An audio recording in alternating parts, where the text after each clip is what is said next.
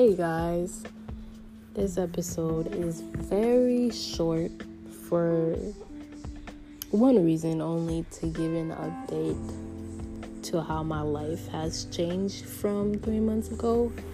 I was really depressed and I had all sorts of problems, especially in my social life.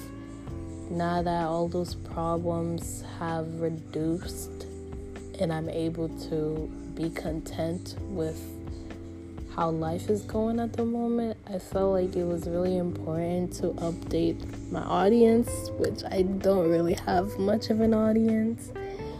And these recordings were very intimate for me, and I want to look back and reflect on these recordings. So I feel very possessive about this podcast.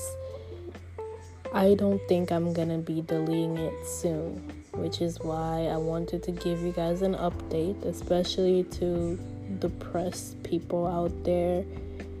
If you're feeling the way that I felt 3 months ago, and I keep on saying 3 months ago because it's important for you to hear me out and hear this, it gets better. Yeah, the dreaded phrase, but it really does get better.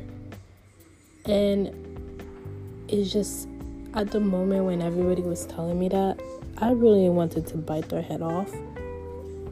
But as time has passed and I went through the issues that I was going through, I realized, damn, it really does get better.